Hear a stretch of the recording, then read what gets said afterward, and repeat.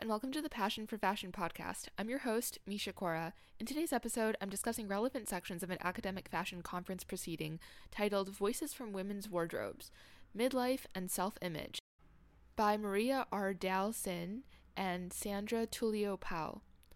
The purpose of the study is to answer how do mature women successfully navigate the fashion system and develop a wardrobe that reflects their personal identity.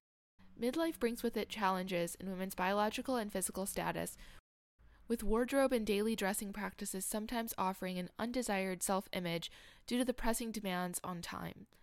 To understand embodied dress practice, the study draws on three theories to investigate how middle-aged women navigate and negotiate through the fashion system to develop their self-image. 1. Dress as an embodied practice. 2. Fashion as a way to validate the self. And 3. Photography as a means for personal reflection of one's image. The authors used a qualitative approach using photo voice, which is a research methodology utilizing photographs taken by participants to prompt participant discussion.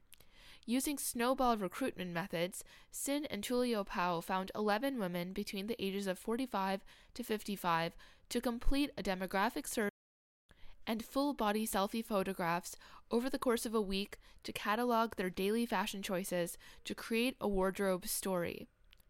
After using their photographs, participants selected their top 3 looks to discuss in semi-structured interviews that were recorded, transcribed, and analyzed thematically. This groundbreaking research has paved the way for the use of photo voice in research to categorize themes ranging from past and present, fashion influences, shopping behaviors, wardrobe building strategies, and common strategies used to navigate the fashion system to establish a wardrobe that reflects their self-image.